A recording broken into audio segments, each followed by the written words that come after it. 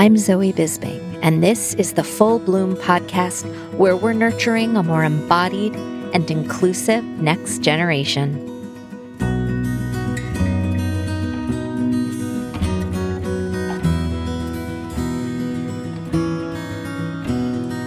A few months ago, I was listening to one of my favorite podcasts, The Ezra Klein Show, and was introduced to the award-winning author and journalist Ta-Nehisi Coates. Ta-Nehisi was on with Nicole Hannah-James discussing the 1619 Project, enslavement and racism in America, and the threat to our democracy, among other very difficult and dark things. But when the conversation turned to hope for the future, Coates, who has enjoyed a successful run writing Marvel's Black Panther and Captain America comic series, said, "This is rude to say, but there are people that I recognize I can never get to because their imagination is already formed. And when their imagination is formed, no amount of facts can dislodge them. The kids, however, the kids who are in the process of having their imagination formed, who in the process of deciding, or not even deciding, but being influenced in such a way to figure out what are the boundaries of humanity, that's an ongoing battle." I heard that and I thought, oh my gosh, this is what we're doing here at Full Bloom. We're trying to help our children use their imagination to create a better world, right? And we talk a lot on this show about how harmful weight stigma is, and many of us, grown-ups, have made a lot of progress on an intellectual level. But I think what Coates is saying is right. There are very real limits to an adult's capacity to truly take in a radically new truth, especially about something that has been so ingrained. I hear this a lot from my adult patients. They intellectually get that all bodies, regardless of size and shape, deserve to be loved, respected, and treated fairly, and yet they can't quite believe it for themselves. Perhaps it is an imagination deficit or a rewiring project that requires so much bandwidth and more than the average person has on any given Wednesday.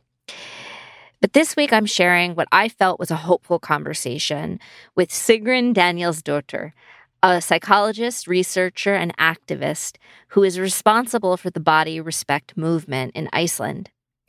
Sigrún and I talked about why it seems so hard to truly reduce anti-fat prejudice, the need to integrate body respect into basic human rights, and how we, as everyday activists, really can make changes to shift the culture so our children, regardless of their differences, can live with dignity, peace, and justice. Sigrún, welcome to the show. What can you tell us about anti-fat prejudice reduction? That's a really, really interesting question, because there have been many studies and we have tried different approaches to lessen or eliminate anti-fat prejudice. But just like the quote that you read, we have found that it's very difficult to talk your way out of prejudice, to stop feeling prejudiced emotions, having prejudiced thoughts, biased actions, etc. So informing people about what we've often believed to be sort of like the underlying root of anti-fat prejudice, such as believing that higher weight people have less willpower or something like that, or that they are somehow responsible for how much their bodies weigh or something like that. We have found that that doesn't really work. So even if you inform people about, for example, the physiological system that controls your weight, and that we have much less individual sort of control over how much our bodies weigh, even if we know that, it may not change the fact that we may dislike fat people, or that we dislike ourselves for being fat, right, or that we are afraid of getting fat or something like that. what was really interesting in a review of studies that I did with Carrie O'Brien and Anna Chow over a decade ago, we looked at what had already been published and the results. And in general, we found that our efforts to lessen anti-fat bias or prejudice haven't been very successful. Mm-hmm. But what was really, at least to me, very interesting and empowering, and sort of what has stuck with me all these years, are studies where they weren't really manipulating the beliefs about fatness or fat people or willpower or whatever. What they were manipulating was the perception of how many other people have these beliefs. Mm. So this is something that the researchers called social conformity. Mm. So if you think that a lot of your peers have a certain type of view, you are more likely to adopt this view, to express this view, and to cultivate this view in yourself. The only thing that they, for example, manipulated was the perception that, for example, if your social group is middle-aged academics or young mothers or what have you, if you got the information that most people in this group think this or do not think this, you adjust your view to match the ones that are prevalent in your group.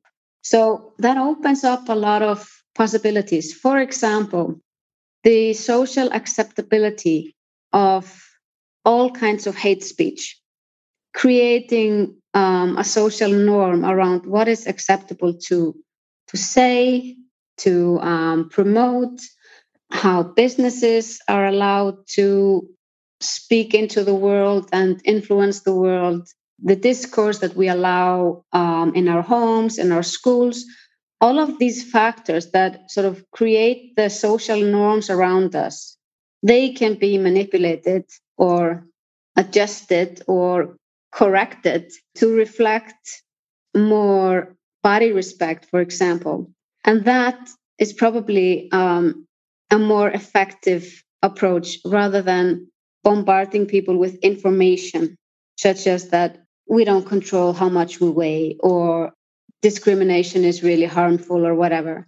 Yeah. We should be focusing on the cultural aspect of it. And that's probably why social justice movements in general have been successful, because they have managed to change the general culture. Mm-hmm. They've shifted the general, sort of the acceptable view of women or gay people or people with darker skin or people living in poverty or any group that has ever been marginalized. When you have this kind of uprising and demand for inclusion and respect and this socio-cultural presence, we do see a shift in the public view. And that is something that we haven't really seen at a scale when it comes to body respect or fat prejudice. Why do you think that is? I think we are just still very much in the early days of this awakening. And what has also been, what I think, a major obstacle to why we haven't seen these kinds of large movements when it comes to fat rights in the same way that we have seen with gay rights or women's rights or whatever, is that we have, I would like to say to this day, but I think it's really still going on. So we may not even be there yet. But we have had this illusion that, stemming from this idea of personal responsibility, that it is really a choice to be fat. People's efforts have gone into changing their bodies and blaming themselves for their weight rather than seeing the culture as the target for change. Of course, this was the focus for gay rights for centuries. I mean, it was considered a sin and something that you could control, and that it was your responsibility to rid yourself of these sinful thoughts and behaviors and all of that. And it wasn't until we stopped viewing, for example, sexuality as something that is a personal choice or something that you can and you should work with or try to control or try to shape into whatever is socially acceptable. We are starting to drift away from this view that a person's weight is completely a consequence of their choices and how they choose to live. But we are very much still stuck in this dilemma. Yeah. I'm thinking about what you're saying, that the education, information, kind of intellectual understanding of, let's say, set point theory or the kind of weight science, right? Like that you're talking about, how that's not enough. Say it's necessary, but not sufficient. Right. Necessary, but not sufficient. And necessary to get like, oh, there's a problem here. But then what you're describing is what I see all the time. People saying, I get it, I know, but what do I do about it? Like, what does it mean to, quote, fight diet culture or change the culture? Or I think about how conceptual, it's almost like it's too broad, right? And whether we're thinking about a parent in a community, a teacher in a school, a student in a school who gets it and says, okay, I want to divest, I don't want to try to change my body. I want to try to change the world, these memes that you see. Where does one begin, right? Like, and I wonder if you could share, based on your knowledge of experience, clinical experience and research and your own activism, what are some concrete steps folks can take to work on reducing, their own anti-fat prejudice, but really try to change the world, right? Try to change the air that they're breathing, and maybe even more importantly, the air that the young people around them are breathing. Right. I think the first step for everybody, a person, an institution, company, a health provider, anybody, should be to first do no harm. So if you know intellectually what is problematic, then that is at least something that you can avoid. So you know that commenting on a person's weight is not constructive, is not helpful. So don't do it. You know that diets don't work. Don't do it. It's easier said than done. I know that, because so much of the diet culture is sort of being masked as healthy living and whatever. Mm-hmm. But starting from this point, and even if you're not all there yet as a person, for example, as a parent, intellectually, you can know enough to not transfer this over to your kids, to not be commenting on, how much your kids are eating, or that something is going to make them fat, or that somebody looks so good because they've lost weight, or that you're criticizing your own body in front of the mirror or something like that. I mean, you can intellectually know the pitfalls, right, and avoid them, and stop this generational transfer of body hatred and shame. And I think that is something that we can absolutely do. And in many respects, I think that the younger generation today is much healthier than, for example, my generation or my parents' generation, because we were so oblivious to the forces at play. So we were completely vulnerable to them. Yeah. Now we know that something is harmful for us. We know that certain, TV shows or websites or blogs or whatever contain harmful stereotypes, and we may not be in a place where we can cut them out of our lives. But the first step is knowing. And what has been very helpful for me in my journey, because I think that anyone, at least within our generation, we started out very fat phobic. I mean, that was part of just the cultural atmosphere that we grew up in. And that's something that we didn't start to question until we were adults. So for all of us, it's entailed a lot of unpacking. And there's, this metaphor of there are layers and layers and layers of all these cultural conditioning that we have to sort of peel away from us. And it's a process. It's probably a lifelong process. But what's been very helpful for me is to always come back to this as a social justice issue. Mm-hmm. And that may be just because that to me, that is something that I can very wholeheartedly commit to. It's a part of my values, I guess, in life.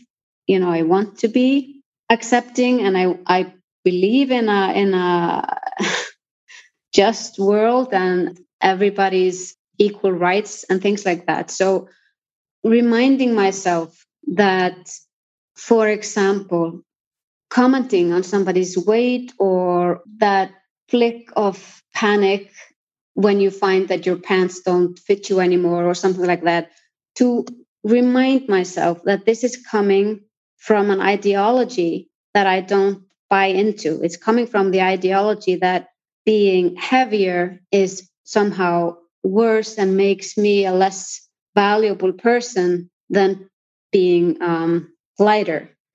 To me, it's helped me sort of redirect my thinking again and again and again. I don't want any other biased or bigoted ideas to flourish in my mind. So, when something pops up, I like to cut it as a as a form of pruning or whatever. But I think for us that we didn't have this growing up, it's probably going to be a process like that. It's a process of pruning and reminding ourselves of the values that we want to live by. But I'm hoping that with the next generation, we're going to see kids that have actually been subjected to this worldview that our bodies are good bodies. And I'm seeing empowerment in younger, heavier girls than that was just unimaginable. For example, in my youth, to see anything like that, to see a higher weight teen, proudly wearing a bikini or having a Instagram page celebrating body diversity or something like that. So I do think that over time, we are going to get to a better place. Yeah. No, I mean, I share your hope, and this anti-fat prejudice reduction work that's happening internally for those of us that grew up in this culture. It's a ton of work, right? Like you were just describing the pruning, noticing that I have an urge to say something, or I have an urge to think something that is in conflict with actually core values that I hold. This is like exhausting, And at the same time, I'm hearing you say, well, that is prerequisite for then helping the young people around you grow up in just a different environment. Actually, this individual work is how you can start to shape the culture, even if it's a micro culture around you. And that's without doing any active activism. It's almost like internal activism. And I wonder if you could now give us just a couple of examples of how one of those grown-ups could actually start to take that internal work outside, right? Even if it's outside their home, maybe into their classroom, into their school, into their, I don't know, Girl Scout group, however we do communities, into their church group, like to essentially create like almost a satellite Body Respect Iceland, because I want a little template here, a cheat sheet, if you will. Yes, I think that anybody can, if they want to, use any platform that they have access to challenge these prevailing ideas that a certain type of body is better than another type of body, and that having a certain kind of body has anything to do with a person's value or their deserving of respect and acknowledgement and anything good in this world. For me, I regard these kinds of activism or mini acts of activism or something like the opposite of microaggression, I guess. If somebody in the cafeteria at work says a fat joke, say something. Don't just laugh along at the family dinner or gathering or barbecue or whatever. And people are talking about the latest diet or that somebody has gained weight and it's just awful or whatever. Say something. And then there are people who have like a more, I guess, influential platform, like a teacher or a doctor or somebody who's working with people on a daily basis. They can look at the standards in their own workplace. For example, a teacher could, I mean, we can use the pre-existing, schools have policies on all kinds of things. They have policies on bullying, they have policies on human rights in general. I mean, they have a policy on racial justice, on feminism, gay culture, anything. At least in Iceland, they do. And then, you can just simply adding weight or body respect or body positivity to that's already exists in the school when it comes to human diversity and the need for respecting that diversity. That is a huge step because, at least in Iceland, usually weight is never addressed in any of these policies. Right. I want to add to what you're saying. There's the policy element of it. Like we spoke to Rebecca Poole in our first season and discovered that the weight-based teasing it sounds like it's like number one. Anti-bullying policies in a lot of schools didn't even have weight-based teasing as part of them. But I also, through another conversation I had with someone who's coming on this season, just fat talk or compliments about bodies, or let's just call it fat talk, right? Complaints about the size and shape of your body. This would be enormously impactful if a school community, a classroom community added that to the type of speech that we do not tolerate here. And this requires increasing teachers, let's say, awareness and attunement to stuff like this, because going back to what we were talking about earlier, that stuff just sounds normal. That's just what we grew up with. And it's, unfortunately, it's very natural to say, oh, I feel so fat. And we all know what that means. And yet the harm that's causing really everybody, even the folks that are saying it, let alone the child in a larger body that's hearing that right next to them. So adding that layer, I think, is really important. And that's even separate from the school policy, but rather just what we tolerate in terms of talk, not even if someone's being teased. Exactly. And we have to start very early with that.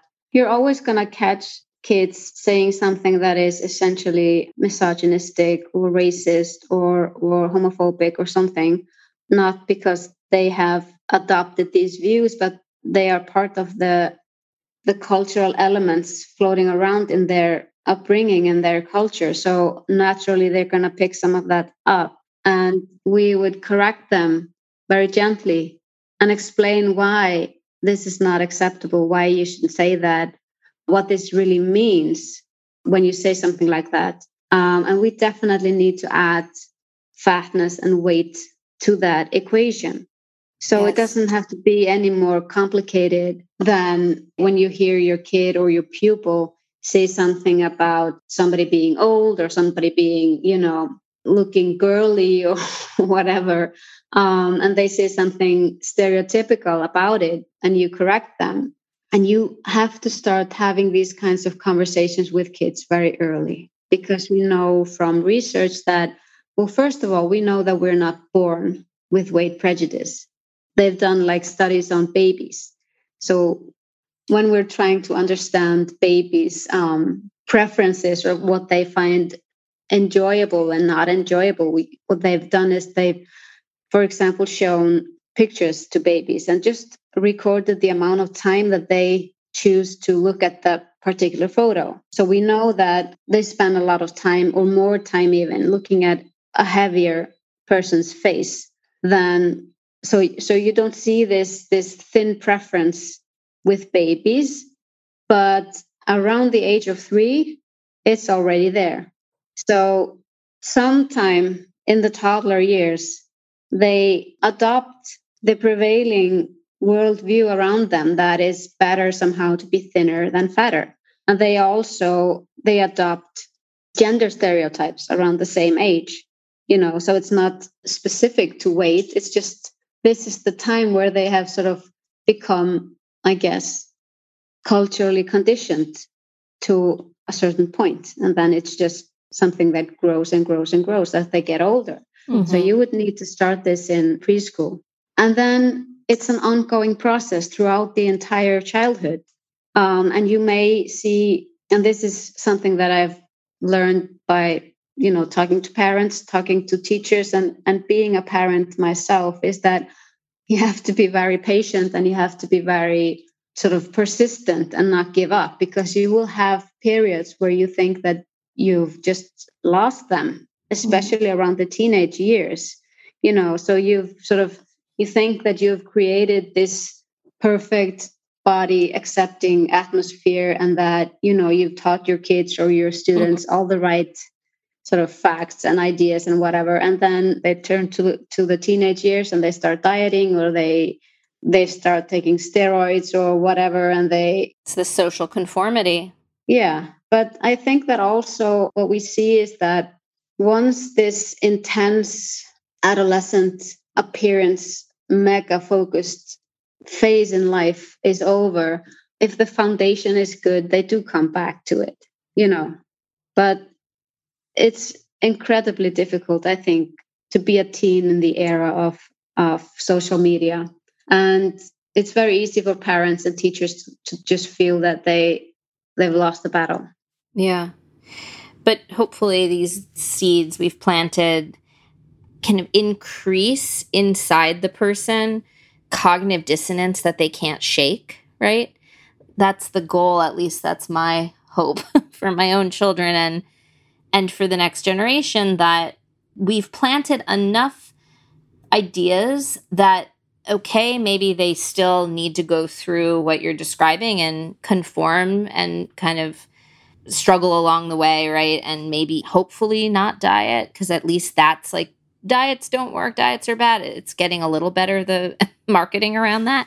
But hopefully they will understand that they have values that include this. Again, it goes back to the social justice.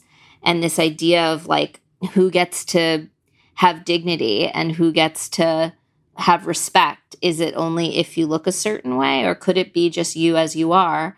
And then I think that challenge, right? It's like going back to the beginning. Can we make it cool? Exactly the kinds of conversations that we need to have with kids. What you just said, it's exactly that. Like, who gets to feel at home in their bodies? Do we honestly believe that that is justice and that is somehow fair, that a certain group of people are just doomed to feel uncomfortable and ashamed in their bodies? Is that a world view that we are gonna support and maintain?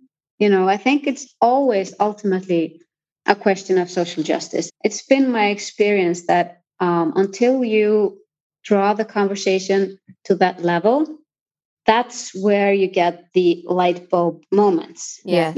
That's where you get the understanding. Yes, you're right. It's wrong. We have to change it. And I also wanted to add, because we were talking about what we can do as parents or teachers or people who are working with kids, we've already talked about what we can do as a person, what you can do in your home or your classroom. You shouldn't stop there.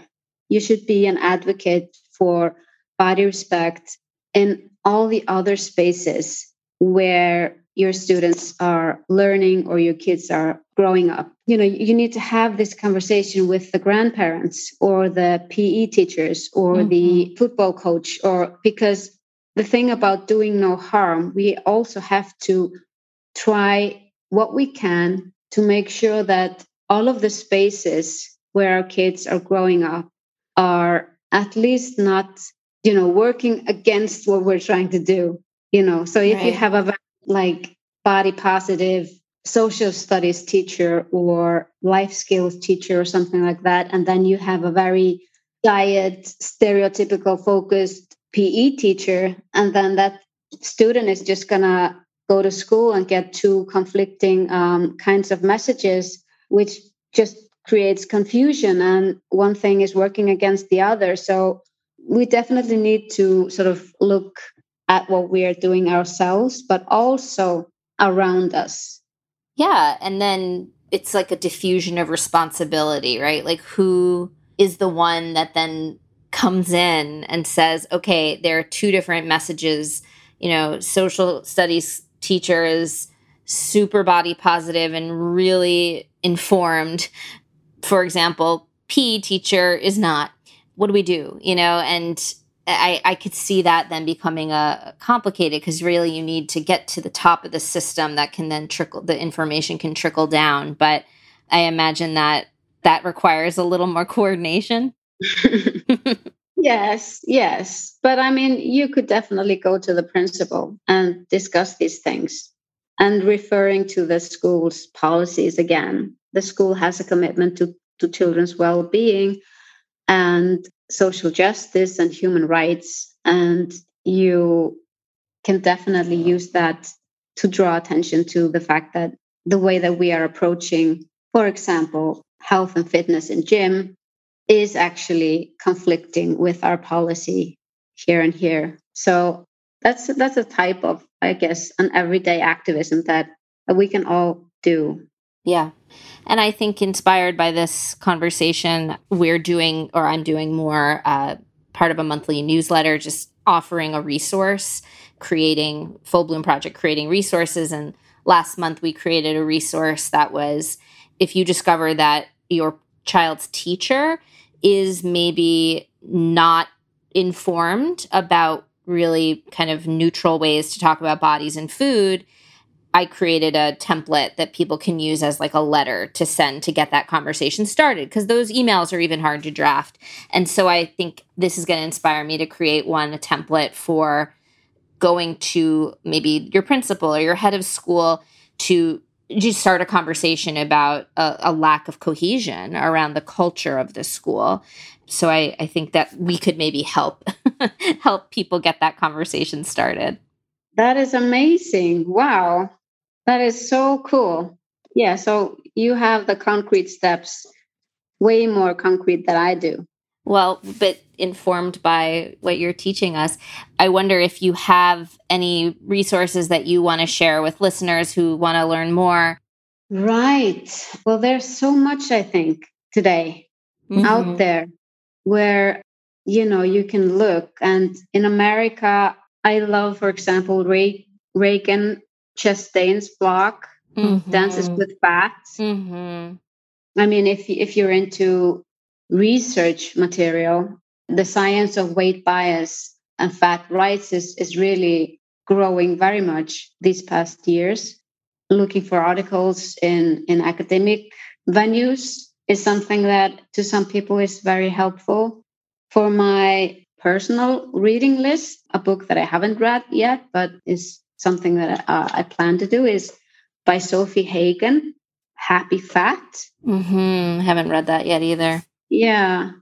I mean, those are good resources. And your book too, your children's book is wonderful. Your Body is Brilliant. Thank you. I also had the wonderful chance to work with the amazing Rebecca Sugar, who created the Steven Universe cartoon series on Cartoon Network.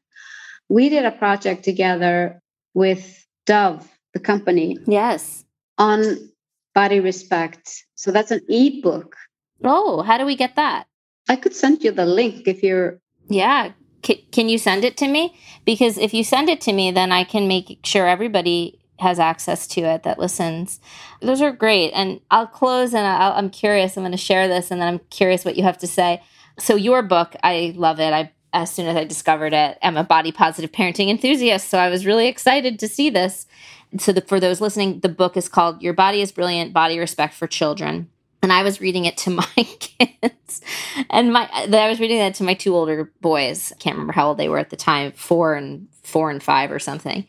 And I was reading it, so excited. And they said, "Oh, this book is stupid. We know this already." can we please read Dragons Love Tacos? Like some other book. And I was like, oh, this book is not stupid. It's beautiful and everybody needs it. But I thought about how it's still impactful. And I share it only because, first of all, your book is not stupid. It is amazing. But I'm okay with those comments and with the eye rolls because it's sort of going back to what you were saying before about like when you can kind of give up hope. But I do think that even just having a book like that lying around your house, it's doing something, right? Even reading it to them and having them say, we know this already. Let me do something else. It's still making an impact. I don't know if you think I'm just telling myself that or if you think that maybe there's some truth there. Well, I think so too. And I, my youngest son also thinks my book is stupid. So I can relate. It's something I have there was a moment, I think, at the end of the book, it says something like, your body is your friend. Yeah. And you're going to live in it for the rest of your life or something like that. And he was just like, oh my God, Mom, my body is not my friend. How pathetic do you think I am to have my body as a friend? Well, but I do think that all these nerdy mom things that we say and do, they do make an impact. Mm-hmm. And to have something, as a parent, you are the leading person responsible for your home atmosphere and making sure that body respect or body positivity is a part of your home and home atmosphere really does make a difference. And I think you won't know that completely until your kids are grown. Yeah, it's a long-term investment. It is. Not just in body positivity, but in all respects. And they're gonna roll their eyes and even rebel against some of the things that you said. But the foundation is there. Yeah, I think we should end on that very hopeful note. Thank you so much. Thank you right back. And thank you for all the amazing stuff that you're doing with the Full Boom project. It sounds amazing what you've done. So congratulations and thank you.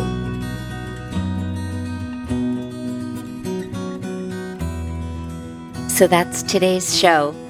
As always, please, if you're enjoying the show, rate, review this episode on Apple Podcasts, share this episode so more people can join this body positive, nurturing movement. Thank you all for listening, and tune back in next time for more body positive, nurturing wisdom.